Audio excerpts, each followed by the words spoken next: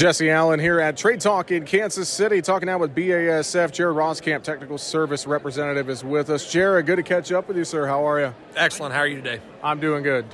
Appreciate the time. Jared, let's talk fungicides from BASF. And I think just, looking broadly here, so many different issues I think we're seeing with our weed control with various crops, corn, soybeans, wheat, across the entire Corn Belt, upper Midwest, et cetera. As you look at things, kind of wrapping up this growing season, what stands out to you as some of the things that we really need to pay attention to heading into 23?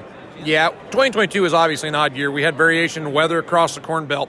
And as we think about some of the key inputs that we drove, fungicides are one that are being evaluated as we get to the end of the year.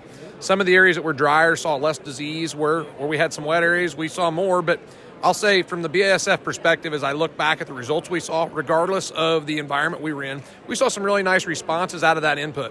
And so I think that's something that as growers go into the 2023 season here in the fall and start to make their buying decisions, fungicide should be something that we don't want to put behind because, as you said, with all the challenges, this is something we can directly address disease with. So as you look at different fungicide products that BASF has, what are a couple things that you want to highlight here that growers should maybe look at for that lineup, look at putting in their toolbox for next year? Sure. So for our corn market, we offer two main brands, Veltima and Headline Amp.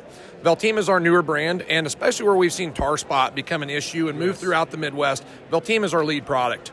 A lot of that's because it's got long-lasting residual control, so we see that blanket of protection last all the way through the grain fill period. So that's my lead. It also gives us some flexibility with that long-lasting residual to get out ahead of the tar spot, where other products that are older on the market maybe not have the length of residual, and so it doesn't quite see the total performance that we're seeing with Veltima.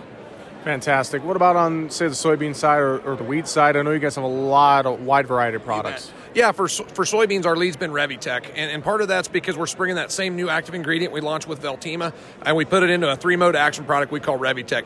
It's very consistent in its performance. In my area in Missouri, we've used it for frog eye performance. It's excellent on that. And then not to mention, all the brands that we sell here at BASF in corn and beans are plant health products. So in where we were dry this year, we saw the nice stress reduction that you get out of those products. And in soybeans, that's really what I think is paying. And Revitech brings the max result and return that you can get on that. Fantastic. Well, I'm sure that if growers have questions, they can reach out to their local retailer, online, their local agronomist. So many different ways to learn more, isn't there, Jared? That's right, yeah. And I always point them to our local BASF representative. So if you can't get a hold of your BASF authorized retailer, either of those are great options. And start that conversation early as we plan for 2023. Fantastic. With that, Jared Roskamp, Technical Service Representative with BASF. Thanks for joining me here at Trade Talk. We appreciate it. Yes, thank you.